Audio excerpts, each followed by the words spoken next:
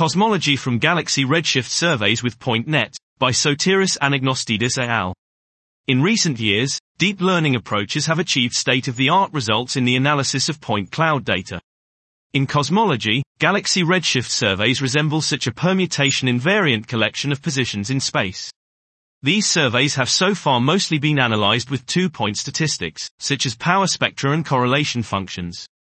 The usage of these summary statistics is best justified on large scales, where the density field is linear and Gaussian.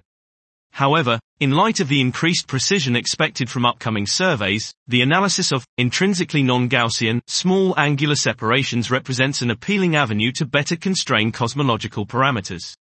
In this work, we aim to improve upon two-point statistics by employing a PointNet-like neural network to regress the values of the cosmological parameters directly from point cloud data. Our implementation of PointNets can analyze inputs of 10 to the power of 4, 10 to the power of 5 galaxies at a time, which improves upon earlier work for this application by roughly 2 orders of magnitude.